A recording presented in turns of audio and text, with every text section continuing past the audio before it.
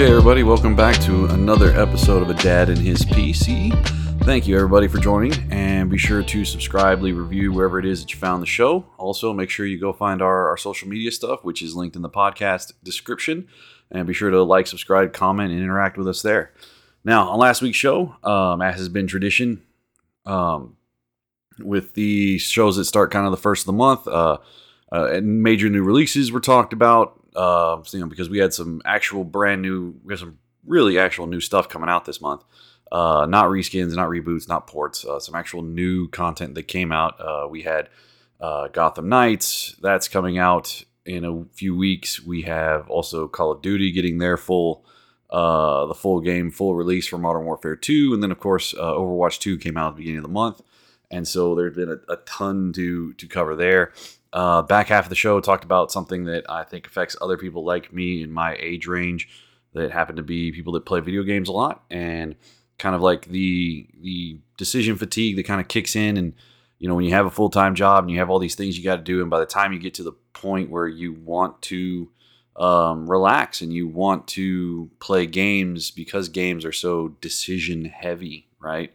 You end up not wanting to play. And so just wanted to talk about how that stuff was going. And then this week's show, right? So today's show starts off with really what's going on, some news stories I thought were interesting and wanted to talk about. There's some great, awesome reveals for tabletop fans and basically RPG fans, D&D fans, and EA game fans, whomever you are. And most of all, the thing I wanted to cover the most, which I thought was both sad and hilarious, was the Pit of Death at TwitchCon. Now, the bulk of the show, however, will be devoted to my hands-on time with Warhammer 3 Immortal Empires. I've finally gotten enough time in game, to have actual pros and cons, and that kind of what I'm experiencing, and I kind of wanted to share that and others that like the game and the genre. Now, with that said, we'll take a little short break, and then when we come back, we'll get right into the news.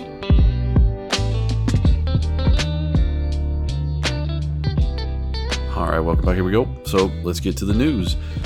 Tabletop goes digital. All right, so a new digital marketplace is coming to PC owners, and I know what you're thinking. Another one. Why? Why are they doing this to us? They have enough of my money. Well, unlike this being the millionth video game marketplace in the world, this is instead for the D&D fan in your life who wants to play games with friends and others online without the need of someone having the materials or on hand at all times. Roll, which serves as both the name of the platform and its kind of main conceit, is bringing some of the most popular games to the masses online digitally, like Fallout, Dune, and Homeworld. According to their website, what separates them from others in the market is that it's the most intuitive and user-friendly system out there. We're talking fully drag-and-drop functionality, so that's awesome. It's a free app, which is great. You just need to buy the game materials. From there, it's make your choice or make your choices and let the automation kind of take away all the fuss and all the worry. I thought the coolest feature from what I read is how much the rules can be customized. I know a lot of D&D folks are sticklers for the rules, and I understand that completely as someone who plays. But sometimes customization is just as much a part of the community as anything else. And, we want to be able to adjust and have fun and make our changes. And you kind of want to play things for you and your friends. You want the session to be fun. You don't want it to just drag on. So that's a cool little trick. There's plenty of free quick start content available for those of you that are curious, but those of us already familiar with D&D 5th edition rules and the complex games like Fallout and Dune should also make their way over. There's those completely new to the world. There's plenty for you as well. As of right now, based on the account that I have made and was able to see in their marketplace, I was able to claim 2 free games: Cabin in the Glade and Chrome, which seems to be kind of like a special that they got going on for the new marketplace. And you can also play 5e and Homeworld Revelations for free with a quick start campaign. You can pretty much just jump in.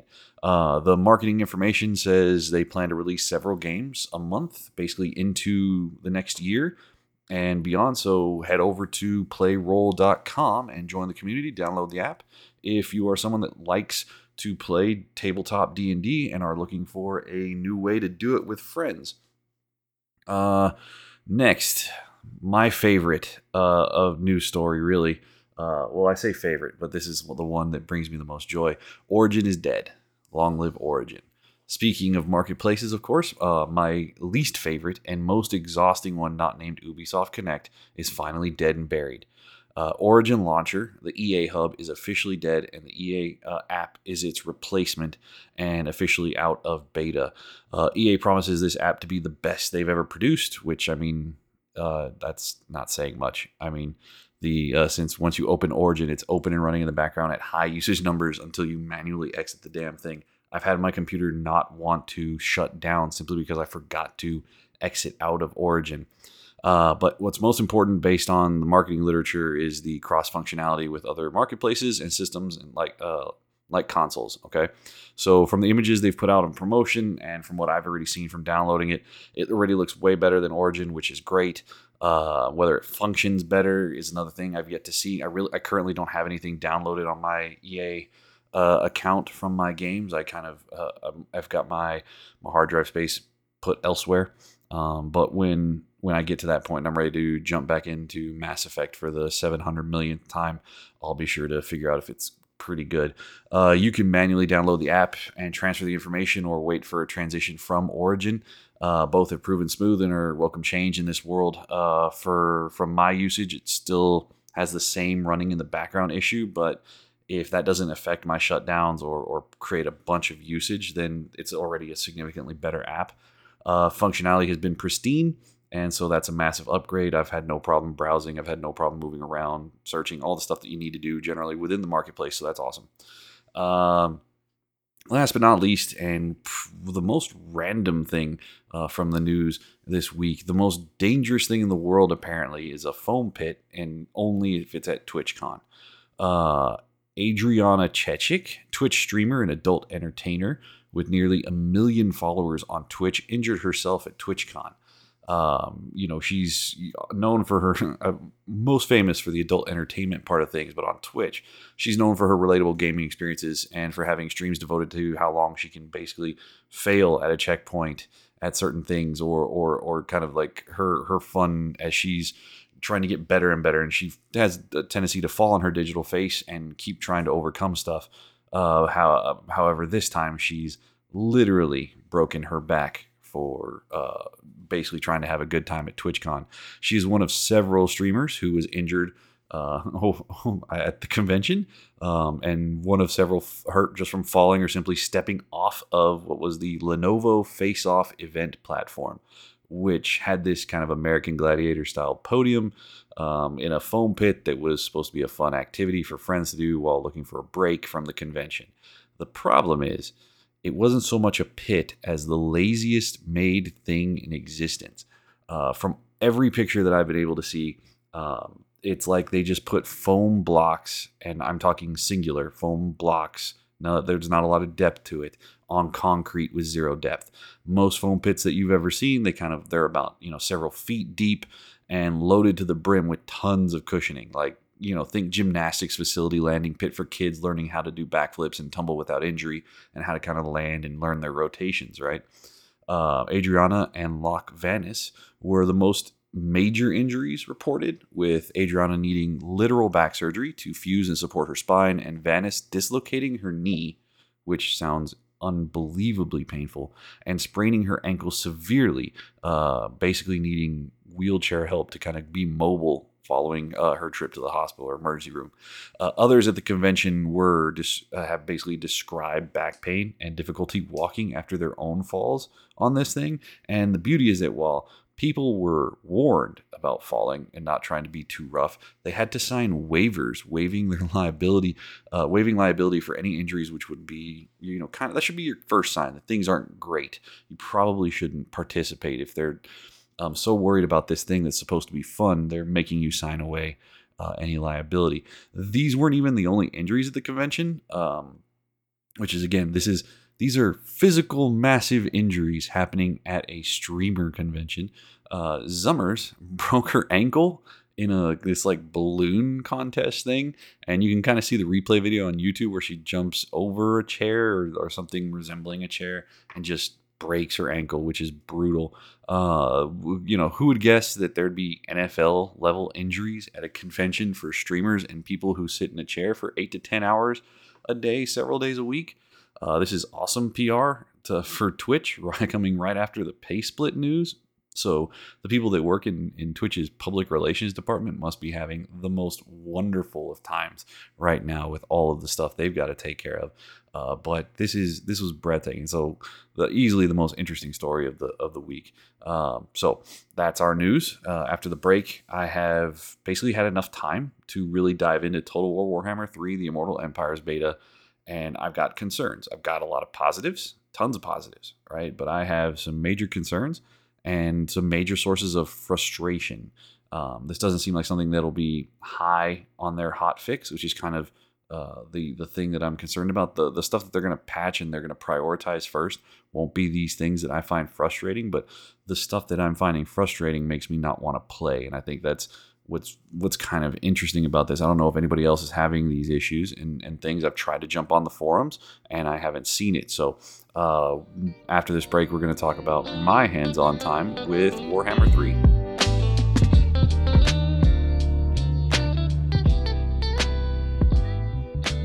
Alrighty, so I'm officially 40 hours kind of played into Warhammer 3, which may not sound like much, but it's all exclusively in the Immortal Empires beta realm. So I didn't waste a moment in the single player or other modes. I bought the game and I literally didn't play a minute of it, just waited for the Immortal Empires update that would be coming eventually, because I'll be honest, it's the only version of the game I play.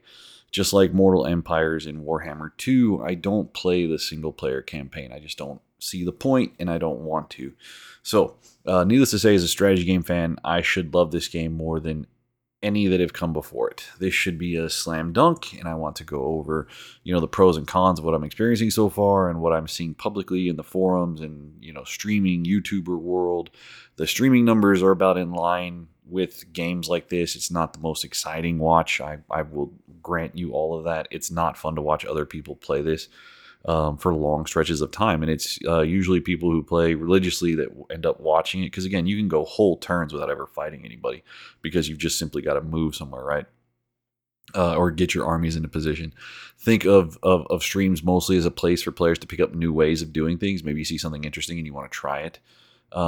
Think kind of like with Lord of Total War, who on YouTube, who provides some of the best in-depth strategies and tips for players while also sharing to the community of millions who watch his stuff. So where this game sees the most traction video-wise isn't with streaming, though. It's with YouTube clips and videos. Again, this is more of a you have to play it, not watch it kind of game to enjoy, unlike other titles. So streaming numbers being mid to meh is not that surprising. I'm just shocked by the super low viewer numbers I see during peak times. The other night, only 300 people were watching when on average they're in the thousands. And this is a game with a community in the high 6 to low 7 figures. More people might play this game than some major and more generally well-known or well-famous titles, right? I've always wondered if this lack of general popularity on Twitch or in other areas has affected the game's development in some way. Each of the sequels of this series have gotten more casual friendly. The most psychotic of us try to conquer the whole map in these Mortal Empires and Immortal Empires versions. But the small conditions and overall gameplay have favored more and more the casual players. I don't know if that's in hopes of gaining more traction with a casual player or for something else entirely.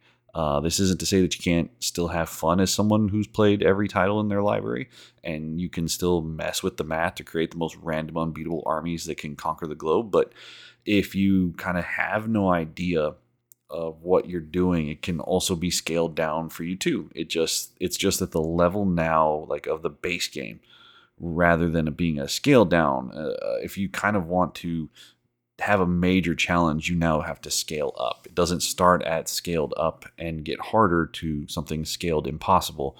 It starts at relatively easy and then can scale down even further. And if you want a big time challenge, you have to scale up. For those of you that listen and aren't familiar with this game or the Total War series in general. It's a military and economic strategy game that has been going strong for 22 years.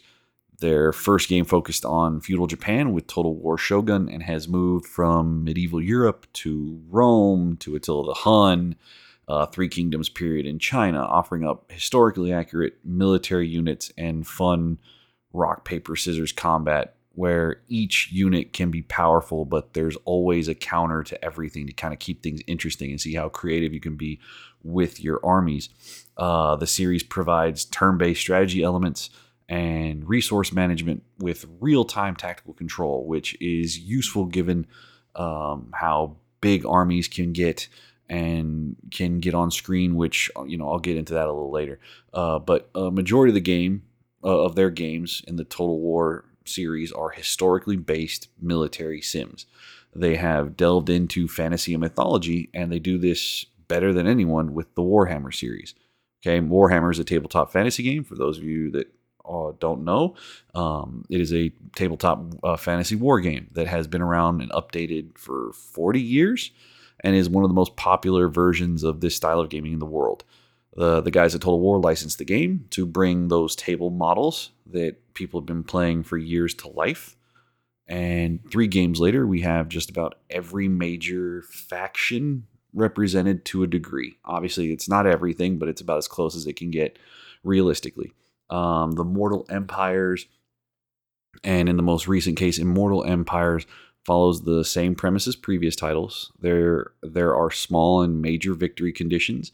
And then if you are so inclined, you can decide to conquer the entire map. Okay, so the way you play this game or this version is you try to meet these victory conditions. And then if you're still bored and you still want to try and finish the whole thing, you can try and conquer the whole map.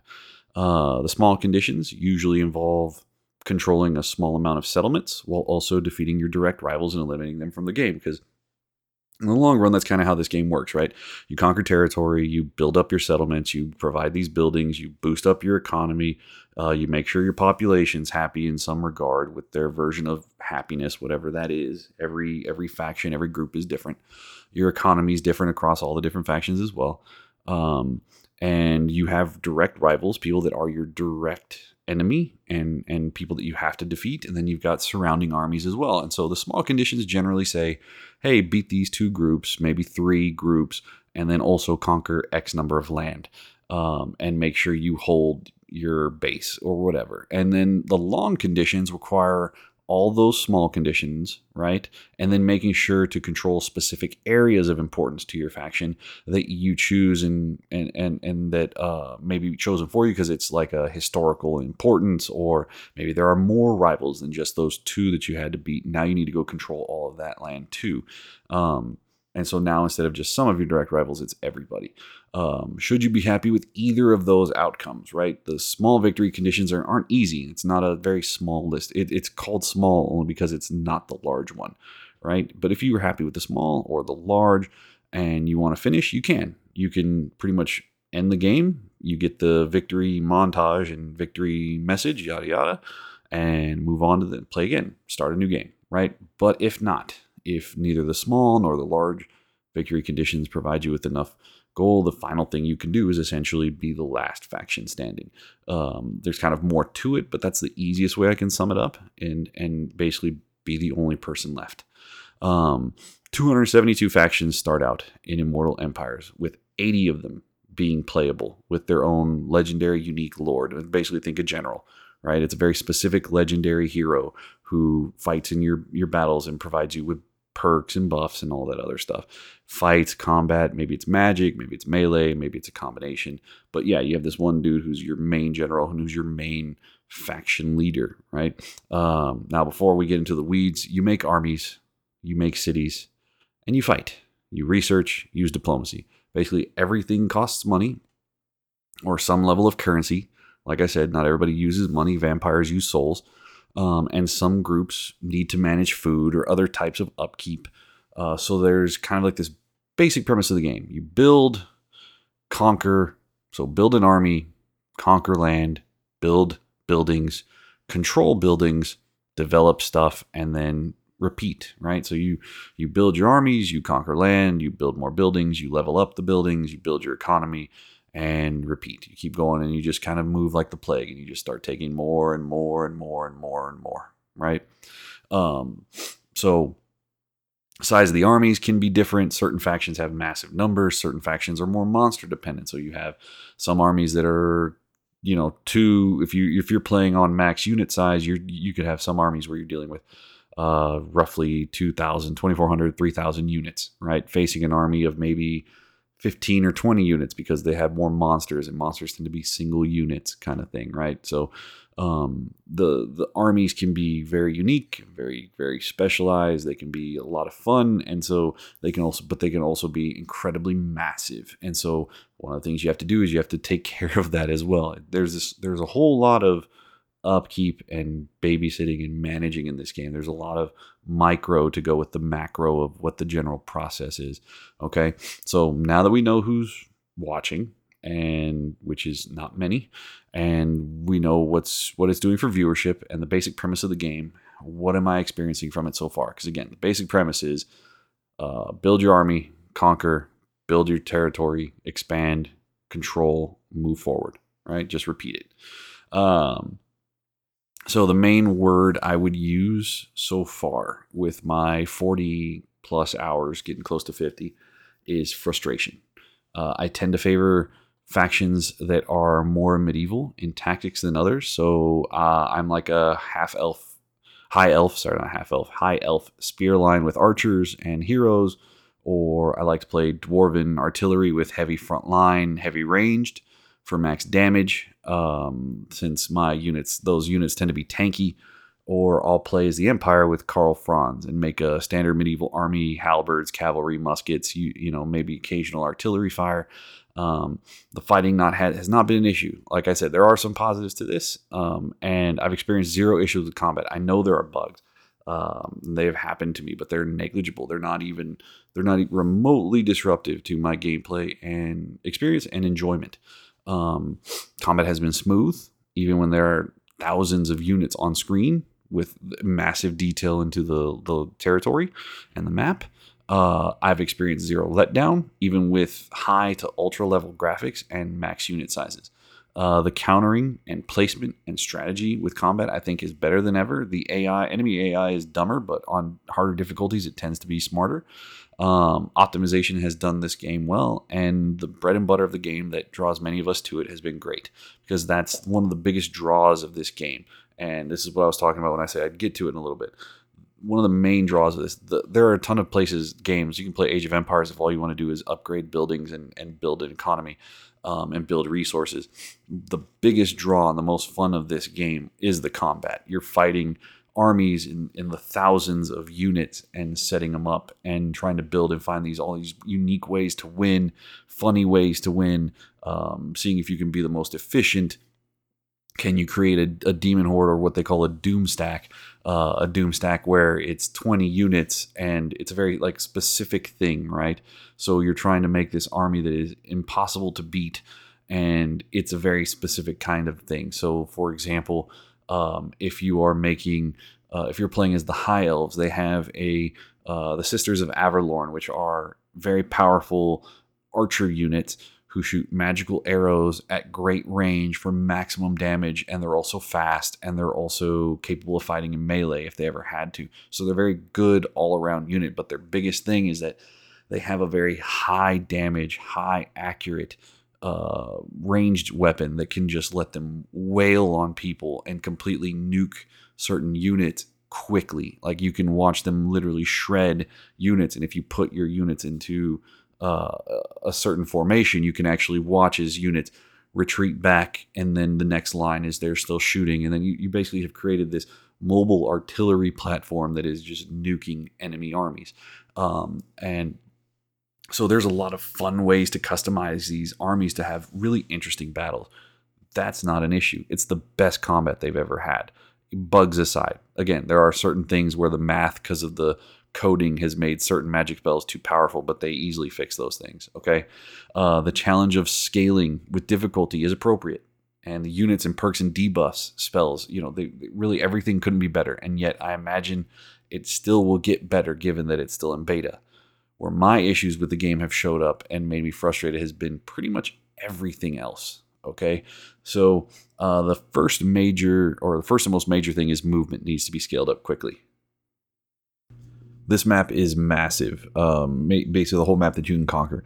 The world map is the full map from Warhammer 2, with more added to it because of the addition of the true Norska faction, and you are adding Grand Cathay and the Ogres, which are two brand new factions, which means you have to provide their facilities, like where are they from, which meant you have to increase the size based on what's been told through articles and things that you can pick up. It's twice the size of the previous map.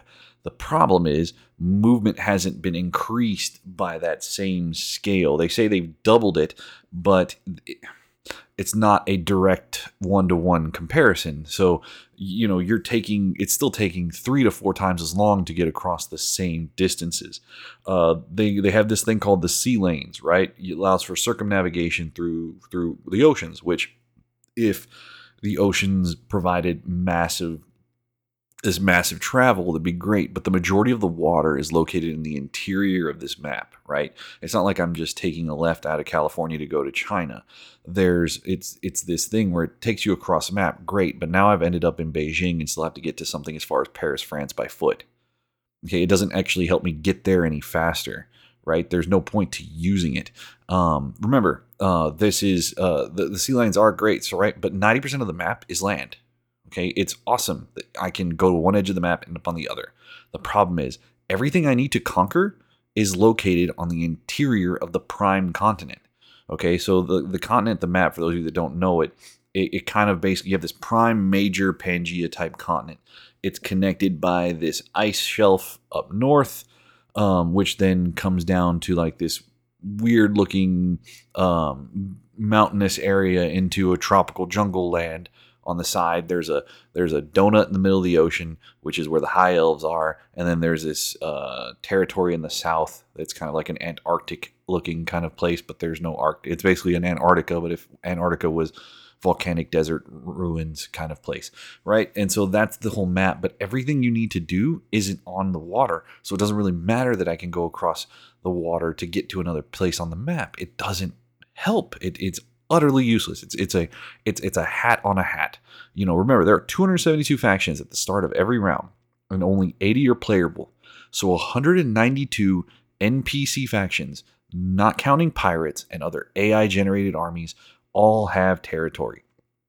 For those 272 factions, there are currently 533 regions. When you start, some people start with one region, some people start with 2 or 3, but essentially, of those 272, 533 regions, which outside of the Elf Donut are all located on one giant-ass continent connected by an ocean and an ice shelf up north. If I haven't emphasized it enough, this map is massive, which is great, but also a problem. Traversing the map, especially since there are movement penalties over certain topography. There are movement penalties if certain buildings are made. There are movement penalties, like I said, topography. So like if certain mountains or rivers, certain swamps, certain territories, that make it hard to travel, kind of makes everything a slog, right? There are movement, you have, if you're in a mountain area and you've also built a building that hinders movement and provides movement penalties for enemy armies, and you enter armies that territory, what might take you 2 turns is now going to take you 4 or 5. Even with maxed out movement perks and buildings to increase movement, like the paved roads that the Empire has within their buildings, right? There's no easy expansion. There's no easy movement. This is a universe with literal magic, monsters, flying creatures. Hell, half the legendary generals are on some flying creature mount, and yet armies are barely able to move from one location to the next, assuming there are no movement penalties. I understand the counter argument of this, being that AI armies or player armies playing multiplayer could steamroll potentially or too easily moving from point to point. But I should not need 500 turns to conquer half a map. Or at least that's what it feels like. Maybe it's not, but I've got 100 turns into this one match, and it feels that way. the mid game is such a slog that it stops being fun to play. And I've lost interest in too many things where I'm a top 5 faction in terms of power and wealth. I'm not going to get beaten except by the most powerful of groups in this thing that I'm playing against the AI. I am an incredibly strong empire, and I just don't care. Like I've stopped because I just don't want to do all the work it's going to take to get somewhere else. And guys, I haven't even gotten to the small victory condition yet, or in the high elf. I'll use the high elf in a little bit as an example, but I haven't even gotten to the small victory condition yet, and I'm 80 turns in, and I should already be pretty close to it. Anyway, speaking of wealth, right? The biggest key to being able to snowball and steamroll people and build armies is a strong, healthy snowballing economy. In Warhammer, it was easy with the right buildings and perks and heroes to be making tens of thousands of currency a turn, which only got higher as you slowly but surely reduce the cost of armies with tech research or maybe a general's abilities. So far in my experience, the snowballing of the economy is tough. I've been able to do it with the high elves, but the amount of diplomacy and alliances and territories needed has been staggering for what is modest wealth. So far, is the only empire I've been able to do this with, really, and be able to get into the 5 figures per turn, but it's low 5 figures. We're just over 10,000 a turn, which may seem like a lot, but when the majority of the tier 4 and 5 buildings, where the best gear, the best perks, and best everything is located, costs anywhere from 9 to 15,000 of whatever your currency is, you basically have to eat your entire income to build one building a turn. Remember, this is an empire building and conquering like land type game. You need to go conquer stuff. And every time I conquer territory, if I can only make one building better because I can only afford that because I'm not able to steamroll an economy, there's kind of the issue. You end up being stuck in place. Right? I understand that they don't want us being able to immediately get to tier 4, tier 5, but why are we being penalized as players for figuring out the math and scooting past that, right? In Warhammer 2, this was never the case. You could balloon your economy in a hurry. The economic issues aren't even so much about buildings, right? Because yes, while the most elite and top tier units for armies cost a ton of currency to have their building created, right? So, it could be anywhere from 7,500 to again, 12,000, 15,000 to build one building in one place, one location. It's the armies themselves that are the real source of expense for someone like me, a player like me. So a high elf army, like I said, in that one group one game that I'm playing right now, one save, high elf army can cost roughly 1,800 to 3,000 currency a turn, right, as upkeep. 8 armies means 16,000 to 2,400 a turn just to field a moderate amount of armies. 8 armies is not a lot. It may seem like a lot, but 8 armies on a map this big it's from what I can tell you right now. I'm playing it and I feel because the whole world hates me. Once you get to a certain point of power, everyone wants to fight you, and everyone that's the opposite of whatever your spectrum is. So if you are someone who's on the evil side of things, well, all the good armies, good factions declare war on you. If you're someone who's a high elf who's more into the justice and all that kind of junk, well, guess what? All the chaos people and all the evil people want to fight you. And so 8 armies isn't a lot when the whole world is trying to kill you. And you end up spread thin very quickly, and you end up isolated very quickly. And so you got these armies. You need to pay all this money a turn to field it. In a smaller map, 8 armies could be all you need. Like if you're playing Warhammer 1, even Warhammer 2, 8 armies would be enough to really kind of flood over the world and start taking things from everyone.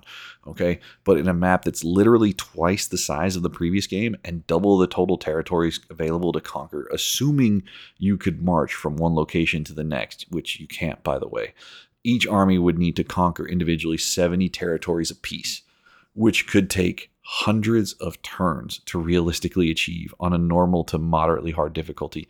Could be hundreds of turns more than that on legendary.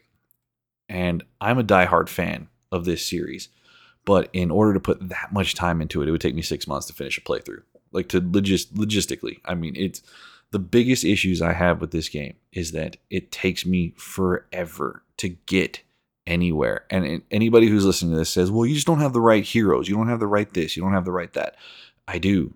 I have all the heroes that expand your ability to move on campaign. I have all the perks that increase my movement range. I have the buildings that if you start in this territory, when you start moving, you get the expanded movement. But as soon as you leave that territory, you don't have that perk anymore.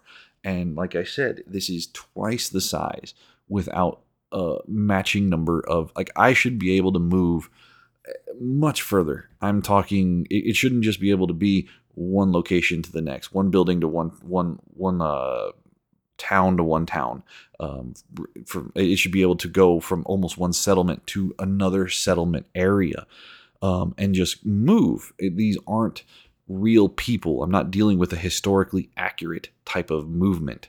I'm dealing with fantasy worlds, monsters that don't exist.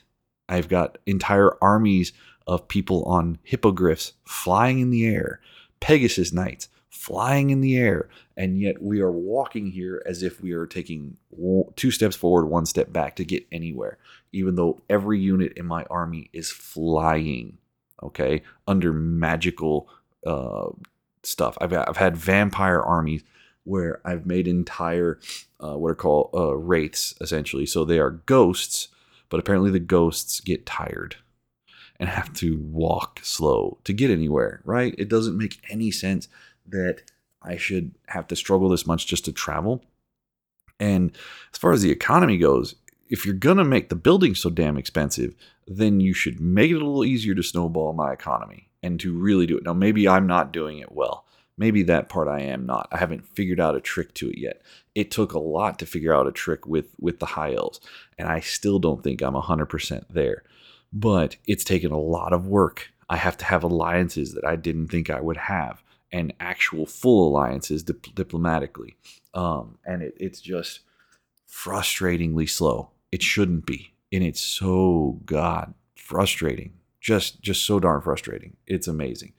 And the problem is, overall, the game is still fun. Like, it's still engaging. It's still a ton of fun for me, but it wears thin quickly. So, that's kind of a problem, right? The core elements of the combat, and for the most part, the world building, are great.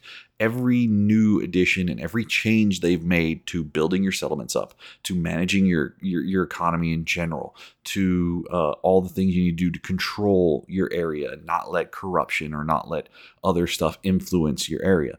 Fantastic. They've made significant, massive, awesome changes to that have made it much more fun to play in that regard. But the slow build of an economy and the slow travel on the continent is incredibly frustrating. The High Elf campaign has 8 armies. I'm 100 turns in, and I haven't even gotten the small victory yet. It'll probably be another couple turns. I might take another 10, 12 turns, because the one thing I need to go conquer is being conquered by one of my buddies, one of my allies. And right, they're doing it slowly. The AI is doing it slowly, but the problem is they're sieging all these things, and I can't go fight. Like, right, if someone else is sieging a location, you can't go fight them, right? You can join the siege and hope they initiate it, but if they don't, then your army's just standing around. And there's one faction left. I've conquered enough territory, but there's one faction left that I can't go fight myself. But I'm also at war with all 15 factions north of that one location, so I can't just send my army south, or else I'm going to have undefended locations. And this is kind of what I'm talking about, right? I can't get the economy necessary to get a 12, 15, 20 army group, even though I have more than enough territories, more than enough stuff to be able to do that. I can't snowball the economy because it's going to cost another 2,400 to build that army. Well, now my 10,000 a turn is already down to 7,600. And I haven't conquered enough stuff to boost it back. I'm constantly in this battle to get it back up to 10, 15, 20,000. And it never happens because I need to make another army because I don't have enough. I've conquered too much land. I've conquered this. And I don't even have the basic victory condition, right? The very bare minimum victory condition. I don't have it. And that's a problem. That's enough for even a fan like me. And I'm telling you, I've got nearly every one of these games that will run on my PC, and I could probably download the rest on GOG or Steam that have optimization and would allow me to play them. I've spent hours playing these games, okay?